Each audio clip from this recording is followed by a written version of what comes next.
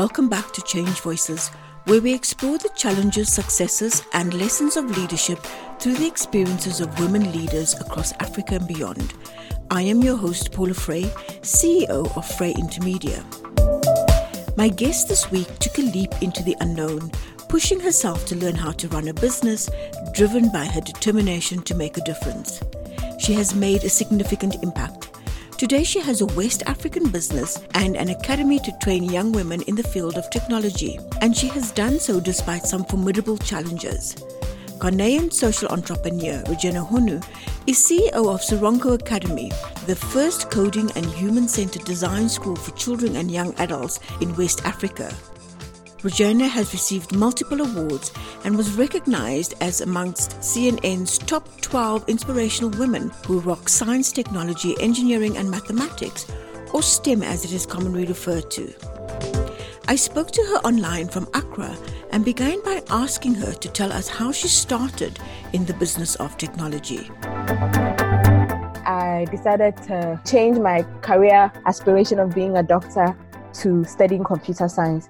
But it took me a while from the time that I had the idea or had the passion to go into computer science to actually learning about what computer science was. Because back then, phones were a luxury item and internet and all of that was a challenge. So it took me a while. But once I got hooked on wanting to do computer science, I never gave up. And it does feel like it's quite a challenging career. I mean, it's such a male-dominated space. What particular challenges did you have and how did you overcome them? So I had many challenges, even starting from when I told people that I wanted to go into computer science. The feedback was like, oh, it's very difficult. It's just for boys. And I remember when I went into university, my first course, which is Visual Basic, which is a very relatively simple programming language, I found it very difficult. And we were a minority. There were only 3 ladies in the computer science class. So I remember I failed my first test. I was like, look, everybody's been telling me it's for boys. I'm not even doing well in the very first test. We're just 3 in this class. So I was going to change my course, but I decided that I can't just give up. But just generally, it feels like a boys' club because after when I graduated and I started working, you do get very lonely and you always get what I call the 5-second shock reaction each time I introduce myself as a software developer. So there's still the stereotypical perception of who a software developer is, and it's mostly not female. I can imagine how difficult it must have been in the beginning. So why was it so important for you, Regina, to stick with it? Why is it important for women to be in this space? So for me, I felt that was a way I could express my creativity and also contribute to solving problems around us. I saw that, especially on the continent, we missed out on different revolutions, the industrial one. I felt that we could play catch up with the rest of the world using technology. And I didn't want women and girls to be left behind. I think it's essential that we have the female perspective in the technology solutions. We can't just have one perspective or one gender designing solutions for all of us. So for me, I felt that would be my way to make change because you could build an application and literally have millions of people use it and it can transform their lives. So for me, it was really make change and leave a legacy. I felt that this is one way I can sort of put my dent in the world and build solutions that would uplift because I was very passionate about changing that narrative or the single story of Africa. I wanted it to be known for more innovation and more technology solutions that, improve our way of life. So what came first, Regina, the company or the foundation to get young women into technology? So both happened at the same time, interestingly, because I was initially driven by the passion, for social change, but I didn't like how NGOs operated because they relied solely on donor funding. So for me, and just based on even how I was socialized, I was very shy, reserved. I didn't even know how to maintain eye contact when I'm talking to somebody. I've totally evolved from that. But I just figured that, okay, since I'm not very good at going out there, why don't I have a for-profit company and then use my profits to run the non-for-profit? So I started both literally at the same time. Okay. Then, so in 2016, you actually won the Startup Entrepreneur of the Year award, and the organization was actually the Enterprise Startup of the Year, right? Can you tell us how you started up the organization? What happened in those early years? So I never saw myself as an entrepreneur. I believed that I was going to work in corporate Ghana, and then just rise through the ranks and eventually marry and make a family, because that was also how my socialization had been. But prior to even starting the company, I had moved from one bank to another bank. I worked in the bank in the IT department. I had been past promotions. I suffered discrimination, sexism. But finding the courage to quit a well-paid job to start something was not easy. The day that I resigned, when I woke up in the morning, I didn't even know I was going to quit my job. It was a regular day, but I just had this strong feeling that this was it. I didn't really have a business plan or any sort of laid out plan. I don't recommend that. And so I just kind of did a spell the moment thing. I remember I went into the ladies to pray because I'm very spiritual, and I was like, Jesus, I'm about to make the most life-changing decision. It could either turn out very bad or it could be great. And when I resigned, my manager was like, entrepreneurship is very hard. I'll be back in 6 months. But I just did it. It was in the morning I had a panic attack, but now I had resigned. So I got a laptop and a table in my parents' house. I had to actually move back home because my father had free internet. I mean, my father was paying for internet, so I could get, and he was an internet service provider, so I could get free internet. So I was like, okay, let me move back home. I had to also develop a whole new persona. I didn't know how to negotiate, because I think also as part of the socialization for women, you take what you're given, There was nothing about the narrative of asking for what you deserve. If somebody says, okay, this is the amount of money that you're going to give you, and you feel that it's fair, you don't even think, oh, no, I mean, could it be more? So I was really horrible at negotiating for contracts. In the beginning, I was just happy to get the job. And I realized that clients even started lowballing me just because I was a female. I also had issues of some clients. I remember there was one incident where, for me as a starting entrepreneur, I was always on, like 24/7. You could reach me. And a client scheduled a meeting, which was late. And then he said, oh, we can meet at a hotel. And the meeting started a little later than it was supposed to because we both had prior engagements. And when we met at the hotel at that time, to the clients, he thought he was male. He thought that was consent in a way, because why would I take a meeting in a hotel? And to me, I mean, I was thinking, okay, this is going to be a professional meeting. It doesn't matter that it's not in the office. So then you have instances of men blurring the lines between this is professional and them taking it somewhere. So I even had to stop taking meetings past a certain time outside an office setting. And the other thing was, it was interesting because tech is such a male-dominated space. I would mostly be engaging with senior managers who were older males. Now, if a man asserts himself in a meeting with older men, it's seen like, oh, he's forward-thinking, he's strong, But if a woman does that in our patriarchal African society, it's seen as, I don't know my place, or disrespectful. I had to even understand all those little nuances when it came to how I expressed myself in order to survive or win the contract that I wanted to win. I also had to use my own money because where do you get access to venture capital? Where do you get access to funding? So I started off with some of the money that I had saved to build.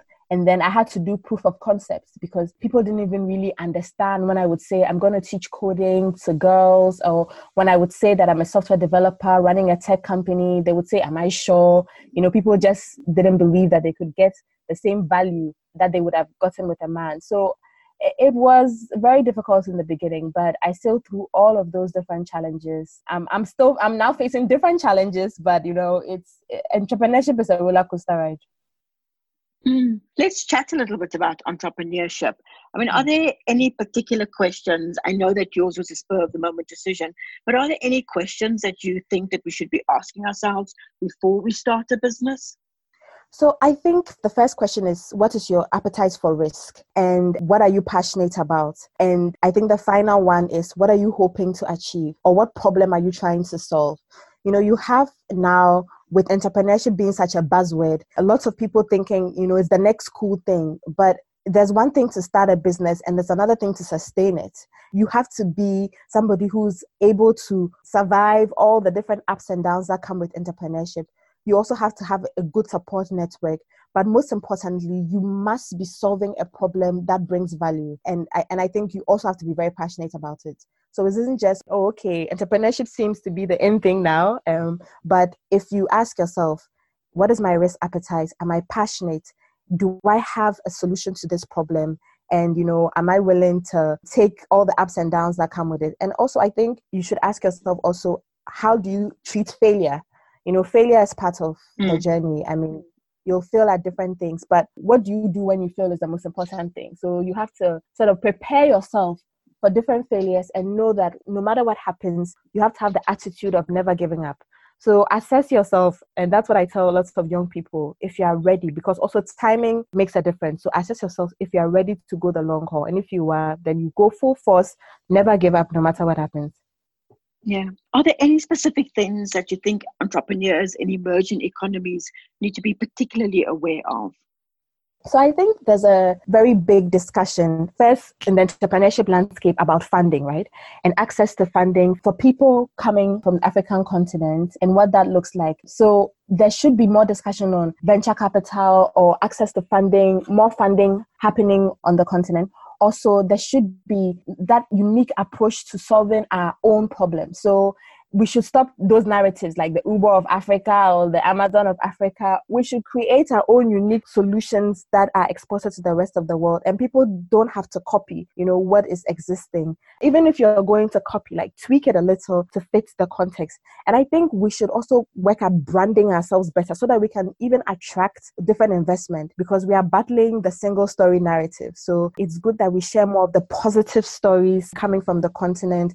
We show people all the innovative and amazing things that young people are doing and how, entrepreneurs are creating solutions that are scalable, that are replicable. So I think it's also important that we speak out and share more of the positivity and also be transparent and be willing to collaborate and work together. That I think is also a challenge, especially in Ghana, young people wanting to work together, people understanding that we go further if we, work together. But what do we need to do in order to ensure that women have a greater role in science, technology, engineering, and mathematics in the coming years?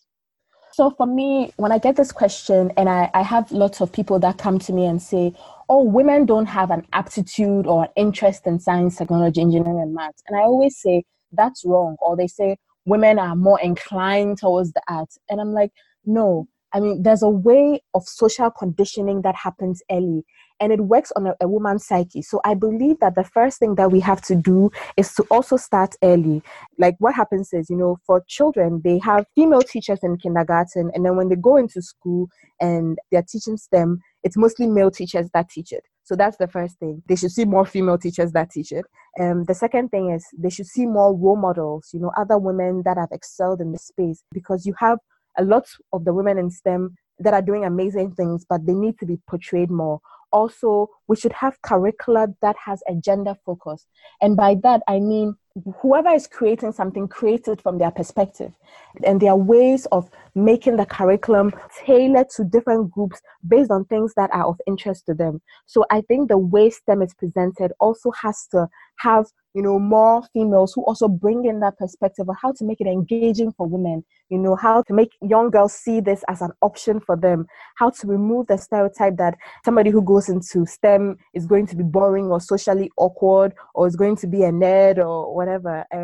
I think it's time that girls know that it doesn't define who you are, it's what you do. You can be anything but still do that, and show them all the amazing things that they can do. But also I think what's important that they must know, because there are lots of girls where they're not even encouraged into the space in the first place, and they're not even presented as that as an option. So they don't even know what the benefits of STEM is, how exciting it can be, and all of that. So they wouldn't necessarily gravitate towards that. And I think finally, there should even the classroom spaces, the engagement, and there should be some mentoring, older women or women that have gone before reaching out, and all these different ways will get more women in STEM. And I think the last thing I want to say is, women aspire for fashion and a lot of beauty things because you see a lot of it in the media. Each time you turn on the TV, there's a lot of talk about fashion and all. I think what would also help is if we see more women in STEM on the media. We should see female astronauts or these female technologists, and see all these shows around these things. I think that would also make a big difference, because the media plays a very huge role on shaping narratives for young people. Mm-hmm. Then you've actually trained thousands of girls in Ghana and Burkina Faso through the Tech Needs Girls program. What's your long-term vision for it? When we started, it was really planting the seed that it is possible for girls to code. And we've successfully done that. We have successfully sort of changed the narrative of, oh, technology is just a space for boys. And so now we've actually moved into another program called Women in Digital Skills, where for our girls that have been trained, we connect them with scholarship opportunities, and some of them have started their own businesses. But also we are connecting the women and girls to jobs in the digital space. So for us, we also believe that the whole women empowerment movement is essential when there's economic independence for women. So we are tying in the knots on how they can use their digital skills not only to problem solve, but to be economically independent. So we have several programs now. We still have Tech Needs Girls where we reach out to girls. We've had some girls go on to get full scholarships to study computer science in university. We've also started a Women in Digital Skills program where we train more women and girls and connect them with jobs within the digital space and support others to start their own tech entrepreneurship business. So for me, I think the long term is to see more women creating technology solutions and to see more women being economically empowered, and also to ensure that, with this digital revolution, women and girls on the continent are not left behind. Can other organizations help you meet that goal? Yes, so this is a collaborative effort. I think it literally takes a village. So we love to partner. We've had several partnerships and support from amazing organizations like Open Society Foundation, Ashoka, UN Women, MasterCard Foundation, USA for Africa. And we're happy to partner with other organizations to help us, get to where we need to go, to help us scale, to help us replicate this, across the continent. So I think partnership is key because it really takes everybody working together to move the needle and to help us with advocacy and also policy change. So we invite different organizations, big or small, to join in. We always say that Tech Needs Girls or the Women Digital Skills program is a revolution, it's a movement. So as many partners that can come in to support would be great. Great. That's good to know. What are the next challenges for you? I mean, what can we expect from you in the next 5 years? So we've started off with the first Coding and Human-Centered Design Academy. We're piloting introducing coding to the public schools. So I think in the next 5 years, what you will see is that we've created more pathways to digital jobs for women. So you hear a lot more women, in digital spaces that came through Stronko Academy. We're hoping to replicate our model. So we are in Ghana and Burkina Faso and other African countries. We're hoping to move to Liberia and Nigeria. And we're also hoping to expand the academy and its network across different regions in Ghana. So essentially, I think when you think of Africa and you think about women, we want to see like all the great solutions that the women will create. And in 5 years' time, there would have been a total shift. And we're also actually getting a lot of international organizations interested. So we sent out a couple of CVs to Microsoft. We're helping recruitment or helping fill the female tech pipeline for different international organizations. So the women will not only be making an impact locally, but internationally. So the next 5 years is going to be very exciting. And I think to add, we work with women from different walks of life. So we're also very active in moving women from the informal to the formal sector, so that they can get better paying jobs, and they can give their families a better life and obviously raise more empowered women. So I think even in the longer term, we'll see a new generation of, women and girls from the African continent that are more empowered. That does sound really exciting, and lots of programs at a whole lot of different levels. What advice do you give women who are not in the IT sector but want to feel comfortable around IT discussions in the workplace? What should they be doing? So for women that are not in the IT sector, I think it's important that they upskill themselves. Now, fortunately, you can go online and there are several courses that you can take online, a lot of free courses. But I think it's important that whatever you're doing, whatever space that you find yourself, you add some digital skills to it, you get some knowledge, there's even a lot of content and videos that you can learn. So it's essential that you are learning more and upgrading your IT skills or upgrading your digital skills. You don't necessarily have to go into the tech space, but just, add value to yourself, just make sure that at least for the basics, you have a good grasp of it, and keep upgrading and adding more digital skills, because it's very important. I wonder if we could wrap up with just some advice for other women who want to follow in your footsteps, not necessarily IT, but who want to build organizations for the future. What are the entrepreneurial skills or the tips that you would give them? So I think the first advice I would give to women is mute that voice that tells you can't. I mean, I have the voice a lot of times, even when I was studying, even now when I want to take a bigger risk, you have this voice that tells you you're not ready, you can't do this, you're not good enough. Mute that voice. Impossible is really, not to sound cliche, I am possible, and you are bigger than what you think you are. Make sure that you go at your own pace. Find your path and walk that path that works for you. Don't try and be like anybody else. Don't try and copy anybody. Do you, and do you in a way that you're comfortable. It isn't a race, it's a marathon. So make sure that you are preparing yourself. Create a good foundation with your financials. Make sure that you are tracking when money comes, when money goes out. Make sure that you build a formidable team and a good support network. And, encourage yourself when you fail. Know that failure is a learning experience. So take the lessons that you can get from whatever failure experience that you have and use it to get better. Don't push yourself down. Don't hold yourself back, and never give up. And in moments where you feel overwhelmed, just take a breather. And to add, once you add family to the whole entrepreneurial journey, that's another roller coaster on its own. For me, it's one of my big challenges. But take it a day at a time. Don't try and do too much, and do what you can. You may not win at it all, but just keep going. And no matter what, never give up.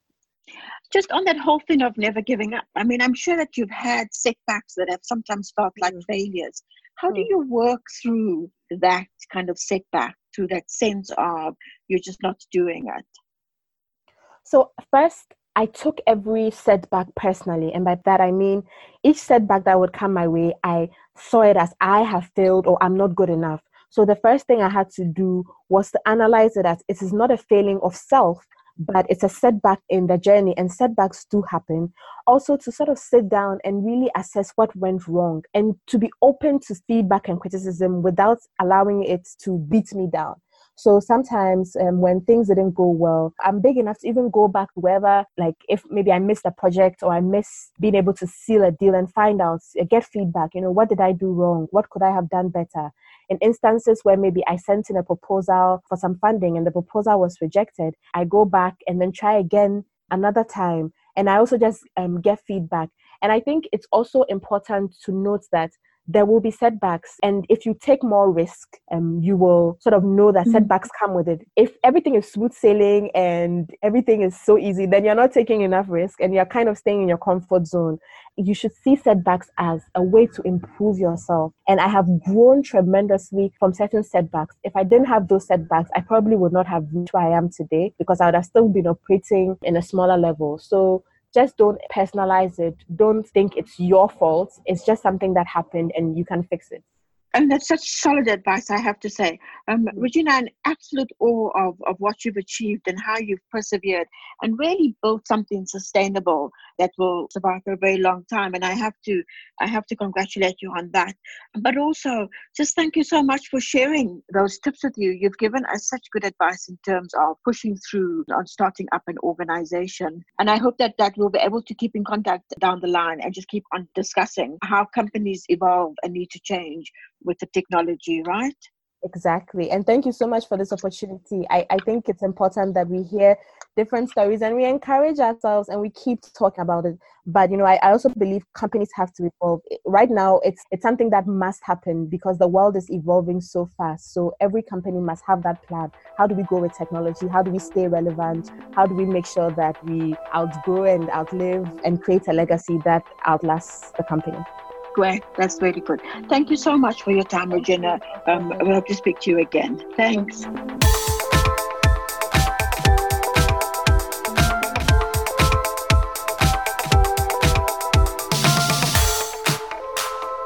Regina's personal belief is not to buy into the myth that women don't belong in technology. She has some practical steps, including asking yourself what stirs your passion and therefore what your appetite for risk might be. Next, she suggests that we must be clear about what problem our endeavour will solve and what value we will add to the ecosystem. She warns that the path can be difficult and we should ensure that we have a good support network. Finally, she says that failure can be expected, but we must never ever give up. Regina's story is an inspiration, and you can find her advice on all the @Frey Intermedia social media platforms, including Facebook, Twitter, Instagram, and LinkedIn. You can find more information about the work we do and the @Change Voices podcast on our website, freyintermedia.com. Do let me know if there are any women you want us to interview on this space, or if you want to support our endeavour. Remember to subscribe so that you don't miss out on our next conversation, and rate us on whichever platform you listen on. Thank you for your time. Until next time, let's lead.